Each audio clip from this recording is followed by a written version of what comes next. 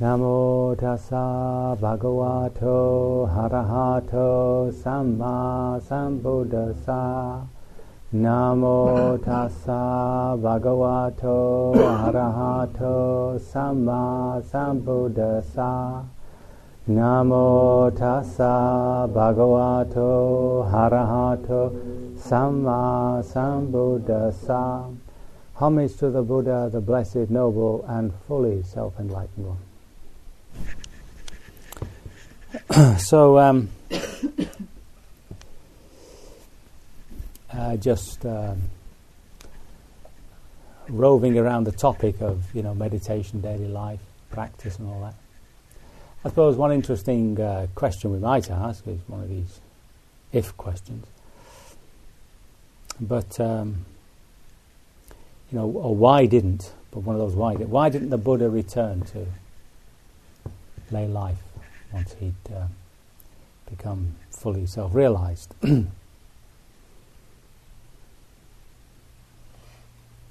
question, isn't it? Well, I think practically he'd become used to the wandering life. And the first people, remember, that he taught was his old companions, who were also wandering ascetics. And they very quickly became sort of members of his order. Very shortly after that, very quickly, people wanted to follow him, become his disciples. And the first ordination, as it's called, was a simple word, ehi, come. So when somebody said, well, I'd like to, follow your teachings, be with you, join your sangha, your community, he just said, ehi, come along. When the sangha was established, then the second type of ordination was established, where people took refuge in the Buddha, the Dharma, and the Sangha, which has now become the lay way of determining your commitment to the Dharma. And then by around about, I suppose, well, they say about 20 years. For 20 years, the people who joined were of high caliber. And then it began to slide down the slippery slope. And the ordination then became quite a long one, maybe half an hour or so, in which certain questions had to be asked, such as, are you still in government employ? Are you in debt? Are you a man? It was a very interesting one. Are you a human being? So various sorts of people tried to join the order. One of the reasons, just as a little side, was that the great court physician would treat the Buddha's monks free of charge. See? And of course, occasionally people would join the order in order to be treated without charge. So one of the questions is, are you sick? And the rule is you can't ordain somebody who has certain illnesses. I remember a sorry case happened with somebody with AIDS. Came with AIDS, wanted to join the order, they weren't ready. So very quickly he formed this particular grouping. But early on, very shortly after his realization, he did go home and hugged his mother or his stepmother, and met all his family, his extended family. See? And of course that was the moment when his wife said to their child, Rahula, go and ask your father for your inheritance. So obviously there's some feeling that the Buddha's not going to come back to lay life, and he wants him to make him the heir to his grandfather's fortunes, etc., etc. But the Buddha, of course, ordains him. That was his inheritance, the Dharma. And there are two charming discourses. The one when he's given when he's about, 12 maybe, something like that. And the Buddha's, giving him all sorts of reasons why he shouldn't tell fibs. It's a lovely little one. And then later on when he's 18, and he's obviously struggling with perhaps leaving the monastic life. And eventually he also becomes fully realized.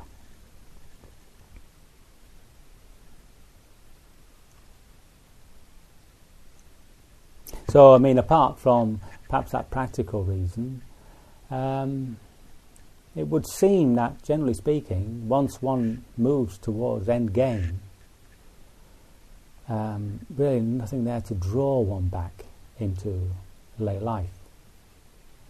And that's just one of those things that happens, I suppose. But on the other hand, there are lay people who become fully self-realized. One that I remember is a cobbler, you see. An ordinary old cobbler becomes fully self-realized. So why is it, I mean, one question is, why is it that there weren't more people who were self-realized, who were lay people? And I think the reason there is the ambience that you're working in. The Buddha talks about lay life being dusty. That's the word he uses. And if we just look at our society, you can see that most people just aren't on a spiritual wavelength. So when you work with people like that, there's always a drag. They're not supporting you. They're not, it's like there's a constant negativity towards what you're trying to do. I mean, consider being in somewhere like Saudi Arabia or one of the virtually all Muslim countries, and you yourself want to do the 5 times a day prayer and all that. Well, you wouldn't be considered silly or stupid. Right there in the middle of the office, they'd all join in probably. See? And that's what we lack in today's society, this sort of support from other people in our ordinary lives. And I'm always at pains to say to people that the jewel of the collection, the Satipatthana discourse, which is the fullest discourse on how to become liberated, the actual techniques, what we're practicing now, not in its detail but in its general format, was given to the people of Kamasadhamma. They were a tribe, you could call them, I suppose, or a clan or whatever, called the Kurus, and they lived in what now you would recognise as round about Delhi. So he travelled quite a bit, he was all over the place on that Gangetic plain. And he'd been up there and given them some teachings, and when he returned on this occasion, he was taken by the fact that they were actually doing what he'd suggested. And very mindful, and there was no well talk, the gossip, there's none of that, no argumentation, all that sort of stuff. So he delivered to them this ekkayano maggo, this one-way path leading to liberation, which we now call the vipassana only path. To them, the lay people, not addressed to the monks or anything. So he himself had no doubt that a layperson could become liberated. He wouldn't have done that otherwise. He'd have given the general discussion which he would normally start with for people who hadn't met him about good and bad, karma, the gods, living the good life. And only when he felt that they were ready for it, he'd hit them with the Four Noble Truths. He didn't start with that. So here he's got ordinary people. I mean, we're talking about pre-industrial society as farmers, living communally with a sort of committee ruling, more of a pastoral society. Although there was a great movement at that time towards cities, monarchical rule, so the politics were changing, and there was the rise also of the merchant class, which hadn't existed before. So he lived in times which were changing, not as viciously as ours, but definitely changing. And it was felt by a lot of people, I think. That dislocation when you get times of change. And that was one thing that I think fueled the amount of men who went into the forests and lived the solitary life. There weren't that many women, partly because of the sexism, of course. In part because of the danger. And so I think there are practical reasons why he didn't want to return, but I think that also there are spiritual reasons that at that level nothing attracts. Nothing attracts back into that form. But he gave very clear pointers as to how we can turn the lay life into a spiritual life. And in my e-reminders, which I think all of you get and read diligently, yes, thank you, I'm going through a day in the life of, and just sort of delineating how it's possible to turn everything into a spiritual practice. So you're doing the same thing, you see. You're doing the same things. You're still getting up. You're still dressing. You're still brushing your teeth. It's like it's not doing anything different, but somehow the attitude with which you do it is what changes. And that's what turns it into spiritual practice. So even here now, you see, I keep stressing this business of eating. So before, we're just eating, Either our minds are on reading the newspaper, or we're just gobbling, or we're overeating. But suddenly, eating becomes a real spiritual practice in itself. Both by way of developing a certain attitude towards food, seeing it as medicine, seeing it as nourishment, and yet not denying the pleasure. See, this is the point, not denying the pleasure. There is pleasure, that's fine, you see. But not doing it for that reason, not doing it for comfort's sake. And the important thing to remember, is that the psychology of that runs through everything. It's not just with eating. I mean, we're talking about dependent origination. We're talking about the distinction between the point of Vedana and the point of Tanha. So Vedana is the point where we experience sensations, feelings in the body as pleasant or unpleasant. See? That's a given. That's what the psychophysical organism does. It experiences things, and gives us feelings. But then it's this other business, this tanha, which we've talked about this morning. So that psychology can be translated to all areas of pleasures and joys in our lives. So it's never, see, this is the great thing about the spiritual life. Nothing is ever destroyed. See, the only thing the Buddha said was destroyed was greed, hatred, and delusion. So everything's handed back. See, handed back, purified of its kinks. Because of his style of talking about his Dharma in a more negative sense, really to undermine concepts about the self and rebirth and all that, reincarnation, he tended to favour the sort of negative approach. So saying that there is, see, we quote it in the morning, there is a not born, a not done. What does that mean? See, there is a not born. What is it, you see? So, of course, he won't go that far. Well, he does, actually. He does, occasionally. But that's his preferred method. So, of course, people would say, well, you're an annihilist. You're a nihilist. There's not this, not that, so there's nothing. So, therefore, you're a nihilist. So he would constantly say, no. He said, no. The only thing that's annihilated is greed, hatred, and delusion. And delusion, by delusion, fundamentally, he means this idea, feeling, notion of a self.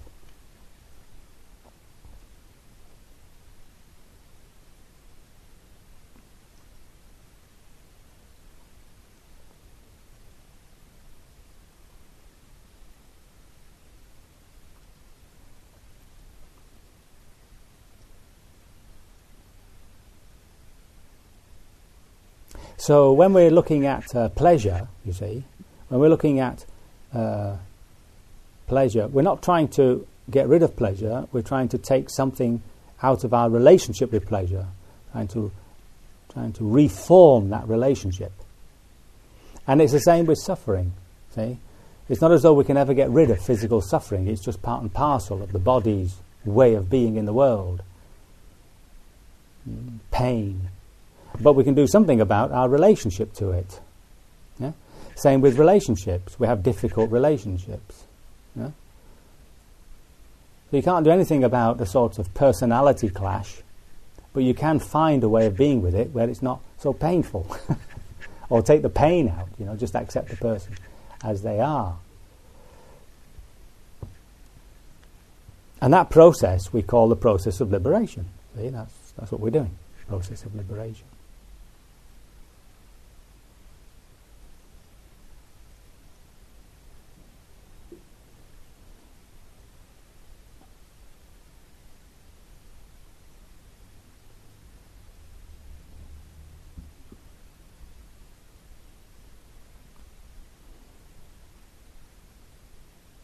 So when we go back and we start with actually, how do we then bring it into daily life? How does the practice that we do in sitting meditation relate to our daily practice? Then that's really what our task is. And if we can't relate it, if there's a distinction to be, if there's a hair's breadth of separation between the practice of meditation and the rest of our lives, we've lost it. Because the Buddha's teaching is centered upon a type of being in the world that we call mindfulness. So you're here all the time. You're bringing yourself back into the present moment all the time. And the big trick of that is this business of relaxing. Can't sort of overstress that, really. And this relaxing into the present moment, you see, stopping, just allows you to recognize what's there, what's actually driving you at this present time, and allowing it to become very conscious. See? And you can let go of things that have been accumulated, and that way you not only reserve your energy, you actually take control of your life. For instance, when sometimes one is late for work, you find yourself late for work, so there's this anxiety about being late for work, you missed the bus or something. And you can see that sort of anxiety sort of building up inside you see. And you can't stop it. Here's the point. You say to yourself, I'm getting angry, I won't be anxious, you see. I'll just get there and start doing the work. But to do that is to deny your anxiety. You're up against what's actually happening in your body. So you have to recognize, this is an old conditioning of getting anxious about being late. And you're going to be late, you're going to be late. What's the point of being anxious? So you have to argue yourself out of it, get a different position, get a different perspective on it. But you can't do anything about the feeling of anxiety because that's coming from a different conditioning. That's happening. But at least one can stop stoking it. That's the point. One can stop stoking it. And you do it by turning it into an object. There's your meditation. Right there. See? Sitting on the bus or running for the train or driving like mad. You see, you're right there. You're right there with the feeling of anxiety. You know it's there. That's enough. You're doing your meditation. And your attention is on either that, if you're sitting in a bus, or if you're driving, of course, you're attending to the traffic.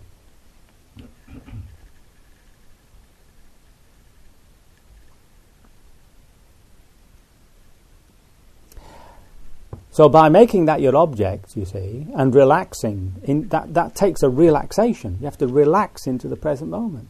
I mean, you have to be with it, you see. So this practice of, relaxing, when you begin your meditation, of actually stopping and being in touch with your breath and relaxing into the present moment, here it's easier because you're feeling pleasant, neutral feelings. At least it's good to see them as pleasant, neutrally pleasant feelings. And you're developing that attitude of just sinking, of just collapsing, you might say, just stopping in the present moment and just accepting what's there. See? Normally speaking, we get this anxiety up, we get this rush up, we get to work, and we keep going. It's like it hasn't clicked that we've arrived. Even if we arrived early, actually, we're still rushing. We're still moving at this tremendous pace that we've set ourselves on the perception that we're going to be late.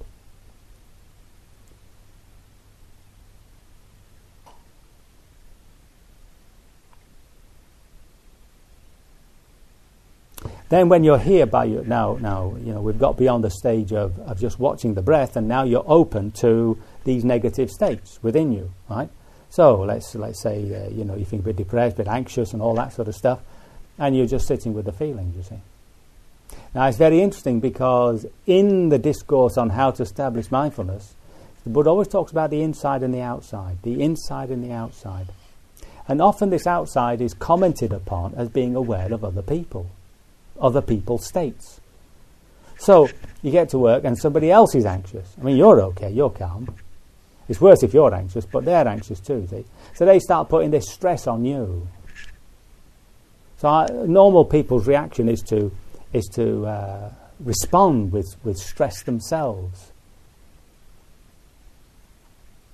I remember this phone call on a mobile in a train, you know, and this woman, her voice is rising and rising and rising, you know, and then there's suddenly this wonderful statement at the end.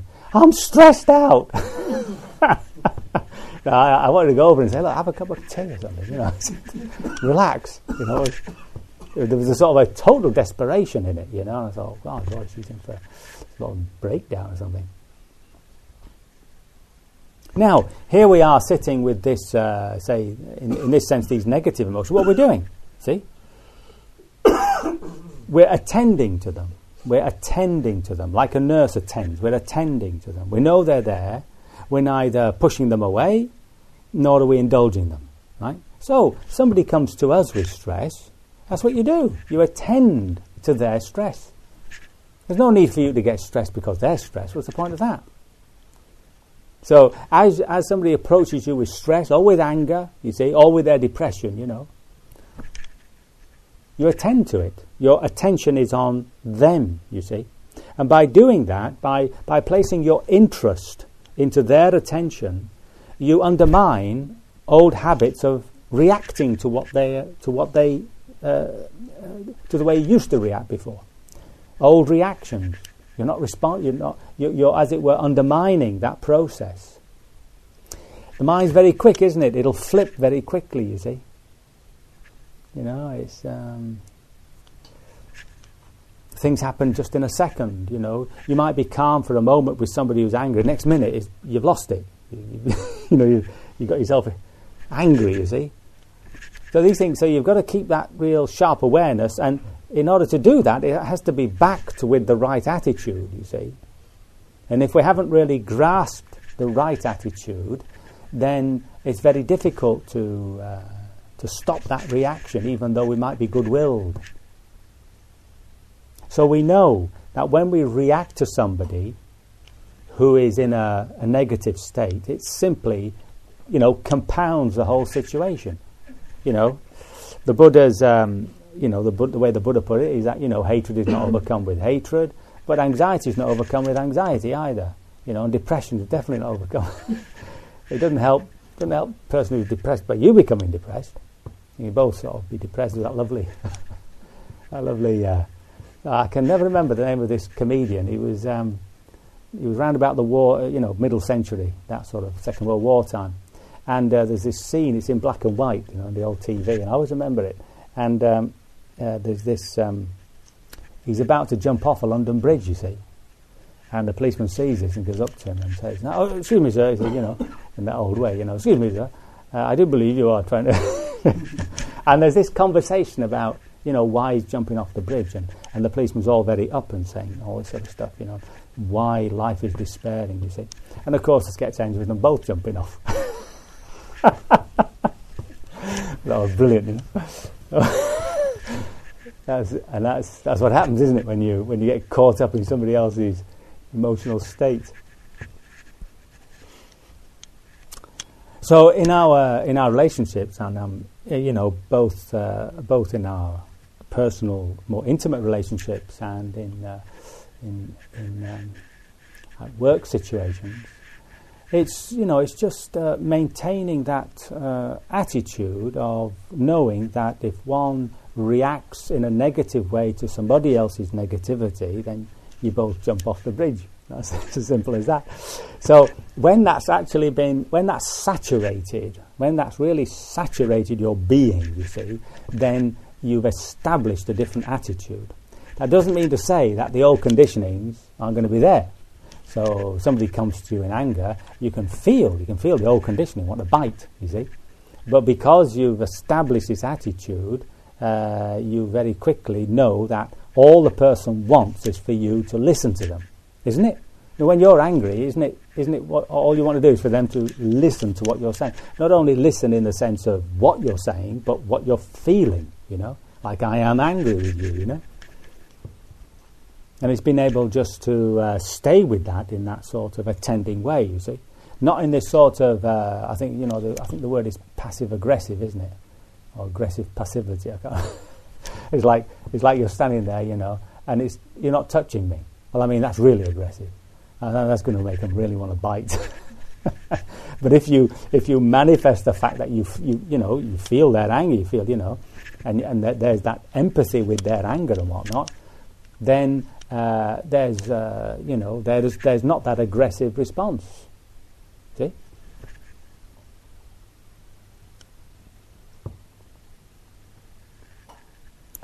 You've always got that magic word, sorry, you see. That drains people anger, And then after you've done that, of course, you prove it was their fault anyway. So it's just you win anyway. No, you be careful of that. It's just it's all one up, gotcha. And it's now can you see the link between sitting with your own mental states and sitting with somebody else's, the inside and the outside? You're taking the practice directly into your daily life. See? When it comes to insight, so all this really is about creating peaceful states around us. How is it that we have this special practice called vipassana, which is about seeing these three characteristics? How does that work? How does that translate into your daily life? Because it's only with those sorts of insights that there are radical changes. These are root changes, right? We can change our personalities. We can change our attitudes, and we can do a lot to change the surface psychology. You can even change your body. You can do a bit of exercise and stuff like that. But it's not getting to the root of it. The root problems are to do with these wrong ways of seeing things. So where we see permanence, there is impermanence. See? Now you might say, well, I can see impermanence everywhere. But the fact is, when we're struck by crises, then of course we find it a big shock. It's the level of shock, it's the level of fear which shows us our relationship to a situation which we thought was steady, permanent, unchangeable. See? And then there's that business of the wanting and not wanting. So that's a bit more obvious, taking that into daily life, and we'll come back to that. And then there's this other business of anatta, not self, you see. Now, when you're sitting like this, of course, it's a privileged position because you have found this objective observer place, this observation post, as Nyanaponika calls it. He's a pretty famous writer in Theravada, a German. He's died now.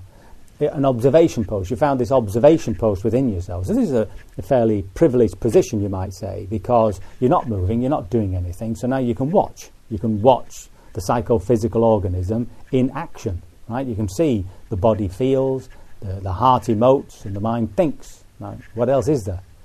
See, what else is there? That's it.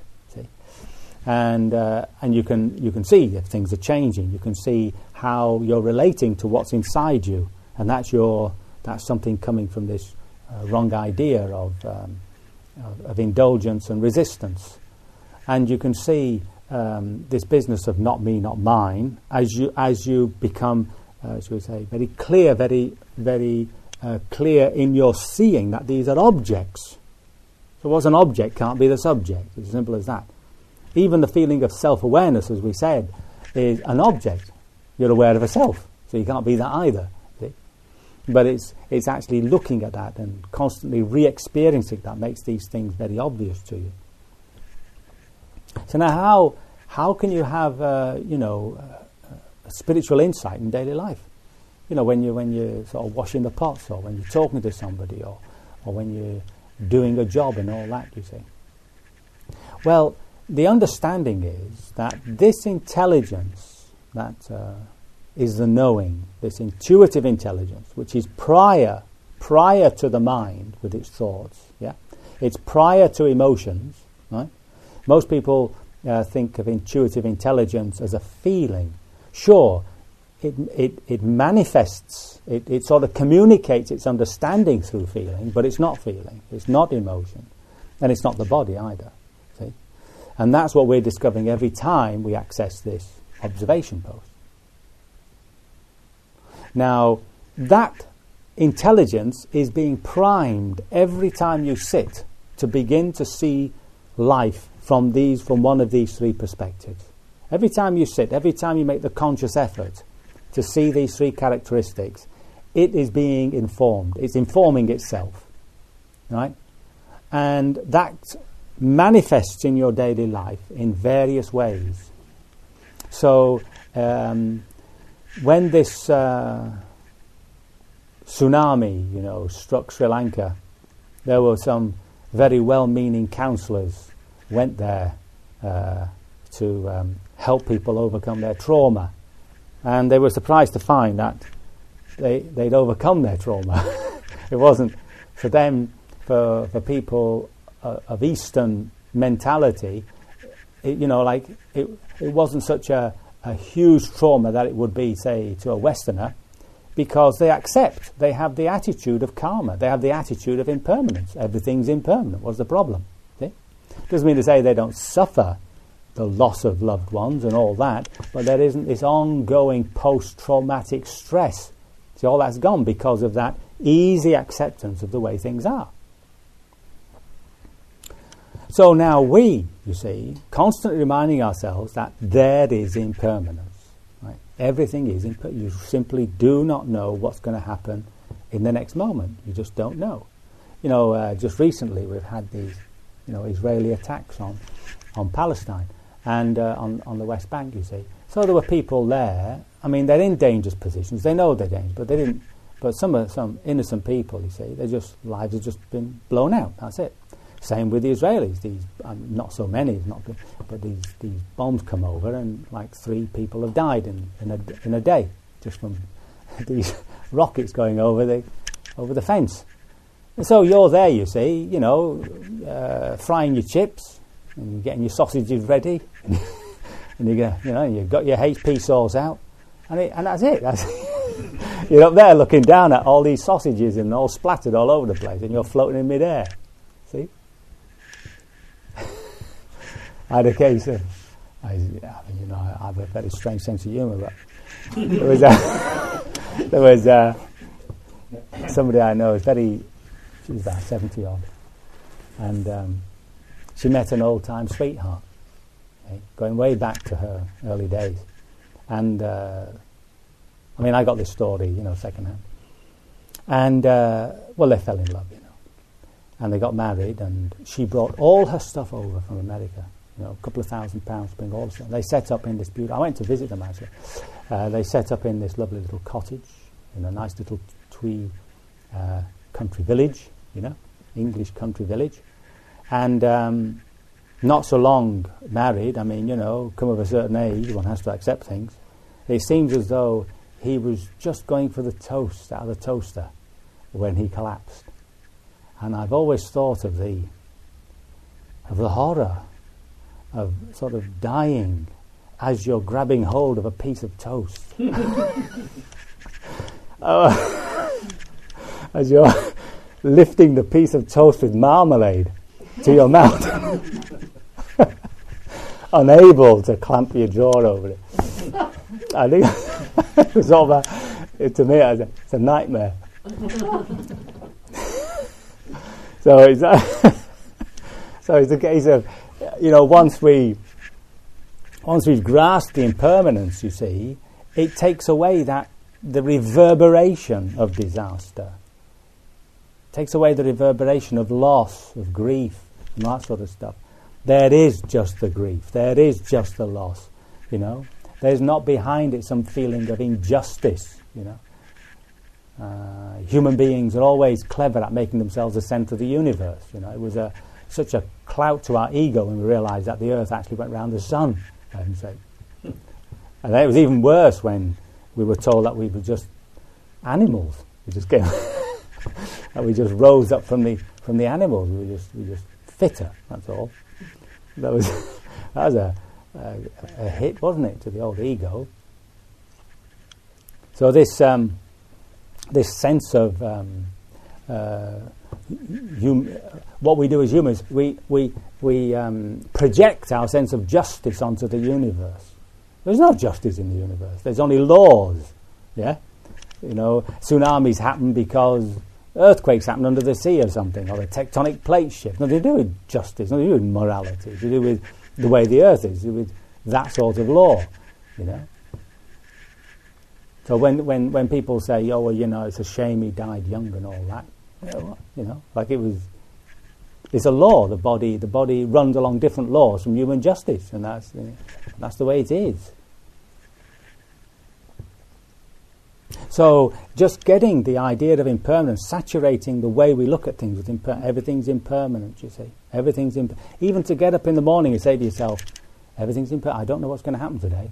I think I know what's going to happen. I've got it all planned, but I actually don't know what's going to happen." See, so that puts us into this mind. You see, framework.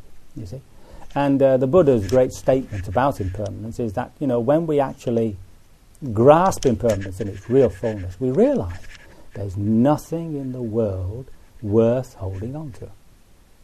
There's nothing in the world worth holding on to. Not even ourselves. This is the point. Now that at first it might strike us sort of a bit frightening and whatnot, but it's tremendously relaxing, isn't it? We don't have to hold on to anything anymore. Yippee! So it's like when somebody thieves something from you. You see, we have this idea that I possess something. See, so I possess my mobile. See, it's my mobile. I can prove it in law. It's my, this belongs to me. I'm attached to it. And then somebody steals it, and I'm still going around saying it's my mobile. It's the thief's. The thief owns the mobile. And I'm suffering like mad because they've got my mobile. I didn't tell them, And suddenly when you realise actually you can't own anything, what you can do is use it. What a relief. See? And then you think, well, the thief might need it more than me, and you're happy to give it away. Just like that. So that impermanence, you see, it seeps into an attitude. And that's what that's important to understand that. See, the Eightfold Path begins with right understanding, and the second one is right attitude. See? And if it doesn't drop into an attitude, it just remains at this nice intellectual level. Oh yeah, everything arises and passes away. What? So there's a catastrophe when something does arise and pass away, So it has to sink into and that's a heart state. That's a when I say heart state here, I'm not talking really about an emotion. So an attitude isn't an emotion. Now you have to be clear about that. An attitude is a way of relating as an attitude. See, there's an understanding. Everything's impermanent. Right now, what does that mean in terms of my relationship to objects, my relationship to people, my relationship to myself, my own body? See, how does that relate? And that's your attitude. And then, of course, it manifests in the way we behave, in the way we do actually relate moment to moment.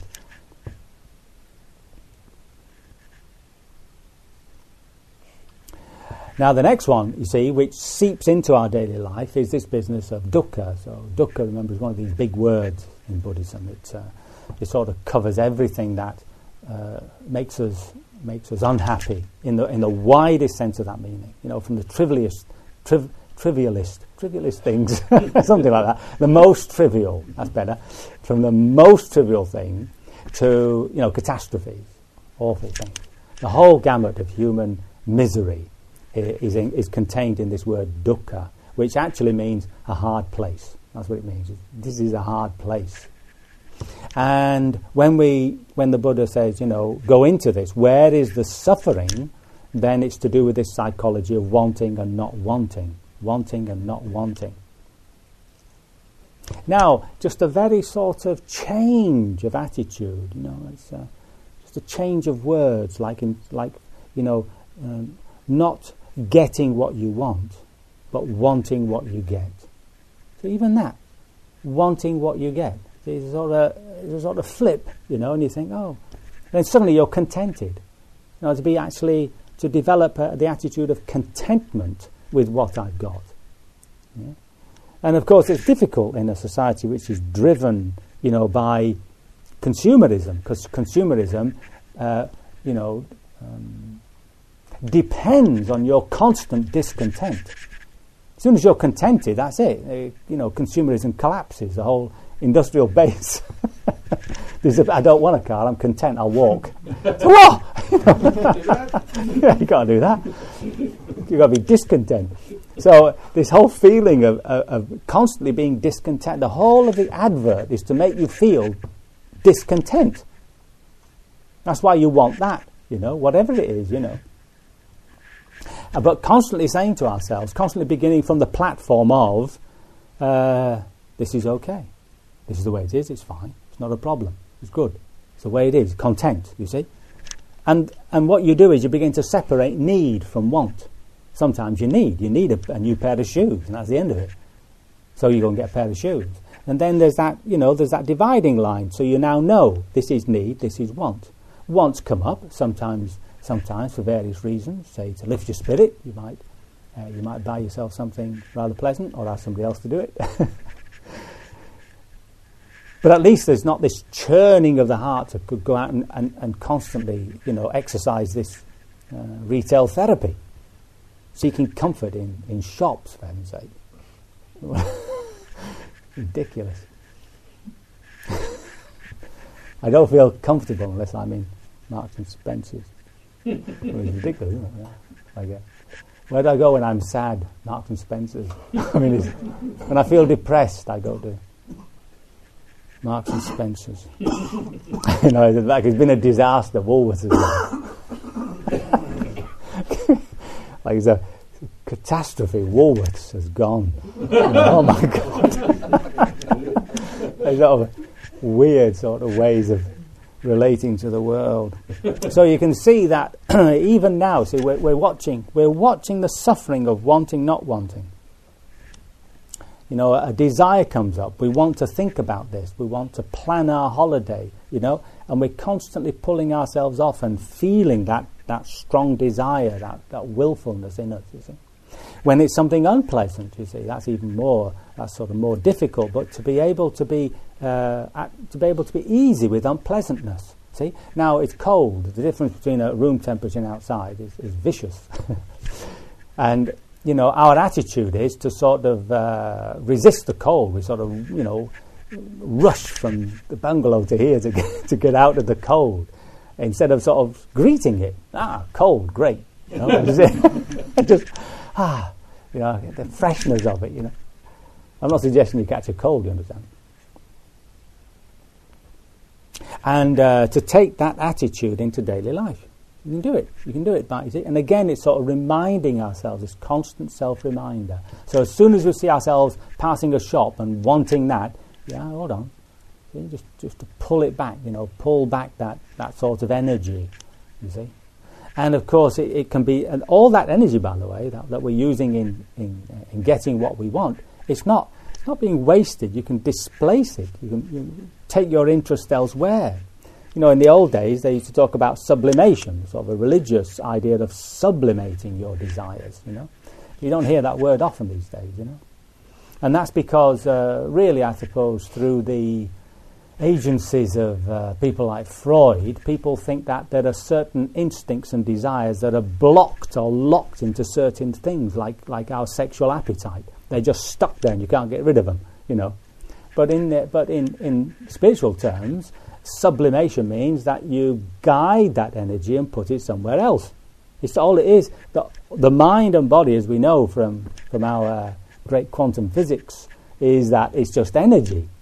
So if you decide to displace the energy, you see, away from, say, eroticism, and you put it into art, then that's your sublimation, That's what you mean by sublimating.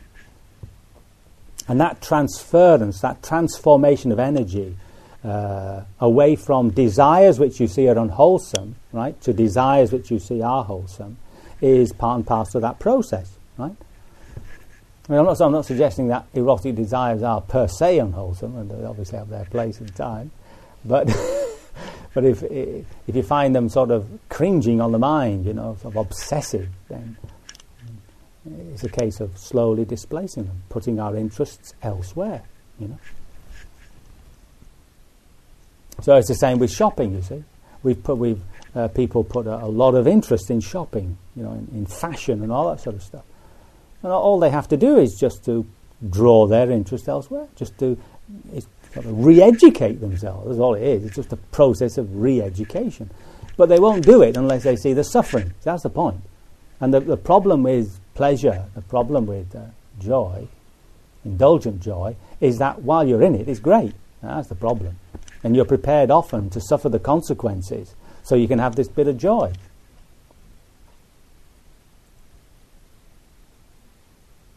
It's only when you get the comeback, I was just thinking there of a friend friend's father, you see, always smoked, you see. Then he had a heart attack, and he suddenly stopped, just like that. He got the comeback. It's unfortunate that it was so strong a comeback, but it just shows, Now, what the comeback of all indulgence is, the craving, the possibility of grief if you lose what it is you treasure. The anxiety that once you've got something, the anxiety of losing it. That's why we've got a massive insurance industry. And of course the frustration not getting it when you want, getting what you want.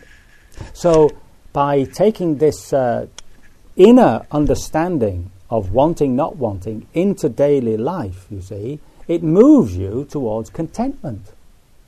That's the joy, that's the subtle joy. And that's another reason why to develop this calmness on the breath and to begin to see it is actually a very delicious place to be.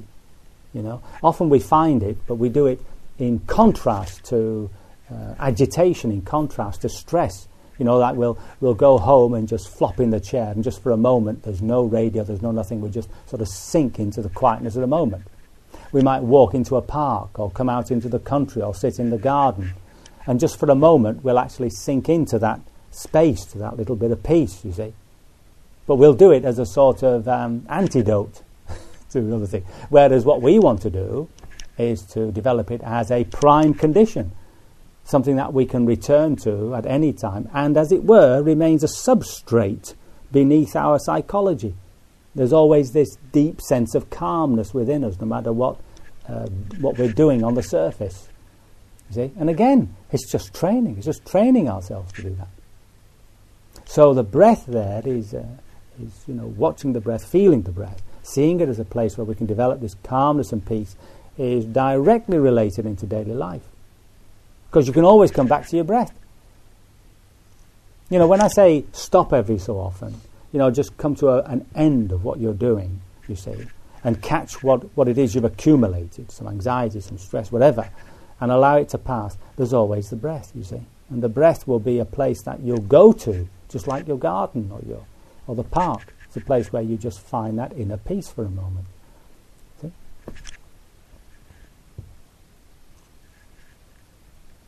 Now the sense of not self is one of the key factors, and it's in his second talk. The second talk he gives to his 5 disciples, at the end of which they're all fully liberated, by the way.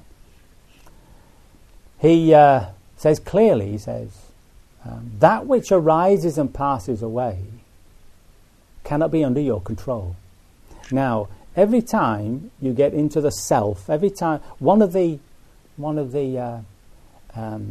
ways that the self manifests is the desire to control, power. Every time you see yourself wanting to control a situation, control a person, you'll know it's coming from the self. It's not the same as being in charge or being an authority in which you are given the power to make decisions, right? I mean, that's an occasion where you take on responsibility and you try to make the wisest decisions you can.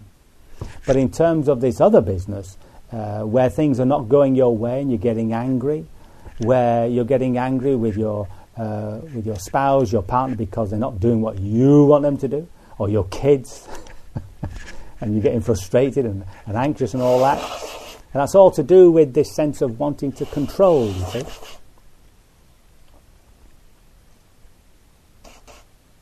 So again, it's this business of taking that into daily life and just recognizing that, our control over things is pretty limited, and that things happen outside of our control, and that there's, in the old phrase, you've got to go with the flow, you've got to be in harmony with what's happening. That harmony is not always pleasant, but you're actually moving with it. You're not trying to control something which is actually outside your control. And I think this comes most obvious with, when we get involved in politics. Politics in the wider sense of the meaning, people's issues like, the business that's going on with climate change and, the economy and all that sort of stuff, which are not to be confused with sort of small party politics. One can see what has to be done. Everyone can see what has to be done, but there's not the political will. You can see it, you see. So there arises in people a certain frustration, you see. And that's really not accepting these two rings that are around us. The first one being one of power, what you can do to help the situation. And if you step beyond that, you're into frustration, you're into despair. See? And that takes an act of humility. Humility, it doesn't mean, humble. It just means seeing yourself as you really are. That's what humility originally meant. And the other ring is influence, whereby you can get other people to do what you think is right. Beyond that, there's nothing you do. Nothing you can do in any physical sense, but we do have another outlet which allows us to feel at least that we are, should we say, in communion. And that is, of course, to offer metta. I mean, that's the joy of metta, that you can do nothing, but at least you can send out, thoughts of intentions, goodwill intentions towards a situation. Even if we don't believe that they actually affect people, at least it's a way in which we might feel within ourselves that we're doing what we can, full stop. To develop a goodwill. Now, such is the quality of this intuitive intelligence, you see, is that it can have insights at any time. And it's well known in the Mahasi tradition that insights don't normally come when you're sitting. It's when you get up and do something that the insights come. And the reason is that often when we're sitting, we're very subtly trying to achieve something, trying to see something. And then when we get up from the posture, we sort of say, all right, nothing happened there, forget it, and then off we go. But we retain that mindfulness, and lo and behold, there are these sudden insights that come. Because this intelligence has been released from this, from a craving, it's been released from the self, just for that moment. So it's not as though insights can't come at any time of the day, any time you're awake, once this mindfulness is established. In fact, the Mahasi's teacher, that's the Mahasi, unless, in case you didn't know, when he was about 50, I suppose. The Mahasi's teacher is said to have intuited in anicca, the impermanence, as a direct experience of momentary arising and passing away as a dog passed by. There wasn't a dog, there was just a dogging. The dog arose and passed away momentarily. Because that's the teaching of anicca. This isn't something which is changing in the sense that you might take a piece of clay and you make a cup and then you screw it up and you make a saucer. So it's the same clay. And the Buddhist teaching is quite radical. It actually collapses into potential or nothing. You can't say nothingness. It collapses into a potential. It's not there, and out of there it arises again. Right? That's what's happening. The universe is stroboscopic. It's not continuous in the Buddhist teaching. So for him that was a deep enough insight for what we call one of the paths and fruits, stream entrant or whatever level he was at. So that's, I hope I've sort of made fairly clear the intimate connection between your meditation and daily life. Yes? If I happen, you can leave little notes of complaint After this kindly notes of complaint.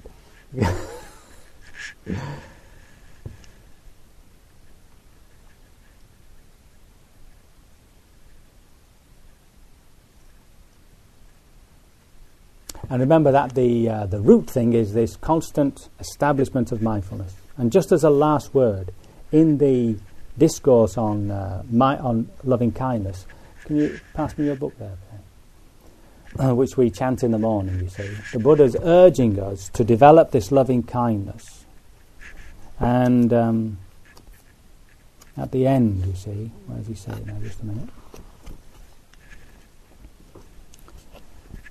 See, he says, whether you are standing, walking, sitting, or lying down. So those are the same instructions for mindfulness.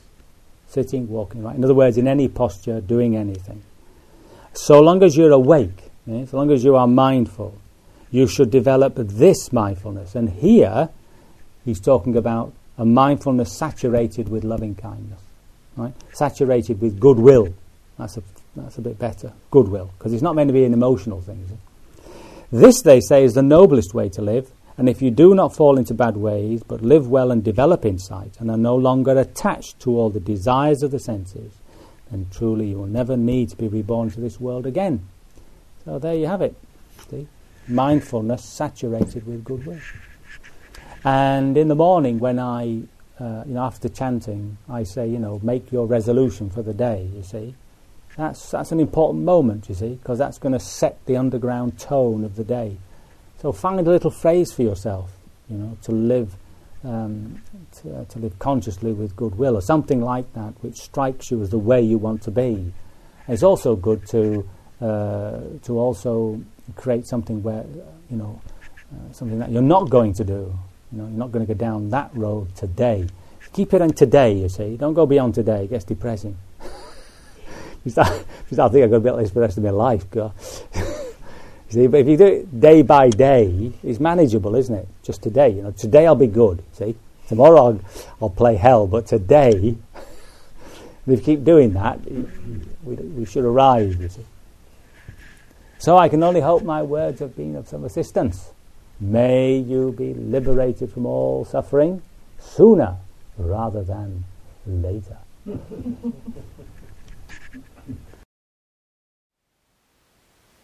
Thank you for listening. To learn how you can support the teachers and Dharma Seed, please visit dharmaseed.org/donate.